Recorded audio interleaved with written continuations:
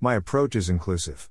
My opinion differed because only one side could be seen by normal people.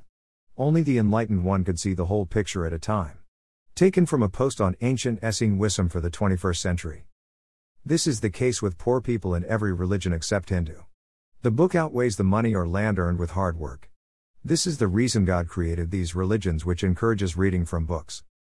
But the real objective of God behind giving book in your hand is that it increases your speed towards your destiny or salvation or enlightenment. Instead of cursing, just look at the opportunity in the hands. Who is stopping you?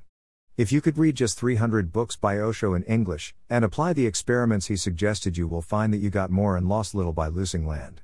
His books 8 having essence of 150,000 books he read, as well as his own experiences too. Before 5,000 years from now, Indian mystics discovered that reading helps in salvation. They wrote Upanishads to convey their message to the people. When people read them, their speed of grasping the subtle things present in them increased.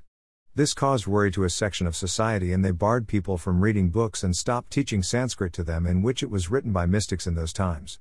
Sanskrit is a poetic language, so many meanings comes out from same word, and only an enlightened person can get its essence, otherwise people could modify them to get benefit out of it.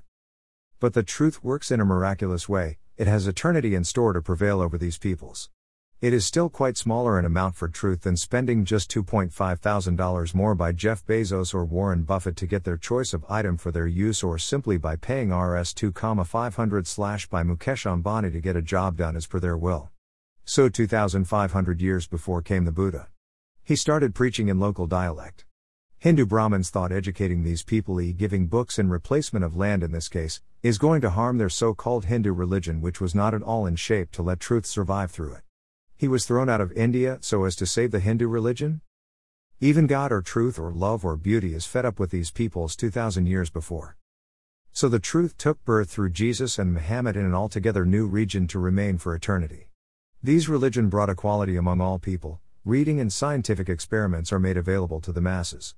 These regions are still not open towards a natural tendency of nature to create new every day through sex or biological process in nature.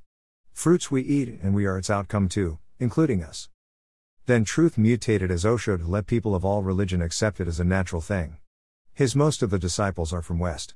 For them he suggested awareness meditation as the key, because Zen process through which Buddhism survived is very long and arduous. Osho said that when Buddha came to know the truth after making all-out efforts, and finding them as futile, in that relaxed state of mind he got enlightened. If we are living a life where it is already tough to manage things together, then for spiritual progress there is no need to follow another tough path.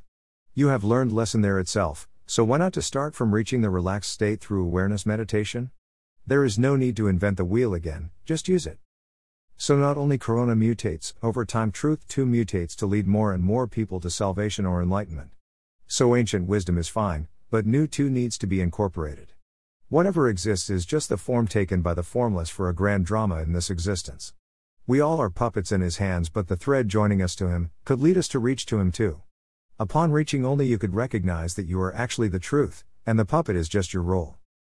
Awareness meditation is the way worked for me. Maybe you too find it suitable, otherwise dynamic meditation is for most of the people. There are 110 other meditation techniques that one can experiment, and the suitable one could be practiced in routine life. Osho International Foundation, Pune, India provides facility to learn these sitting at your home, through Osho Meditation Day at €20 per person.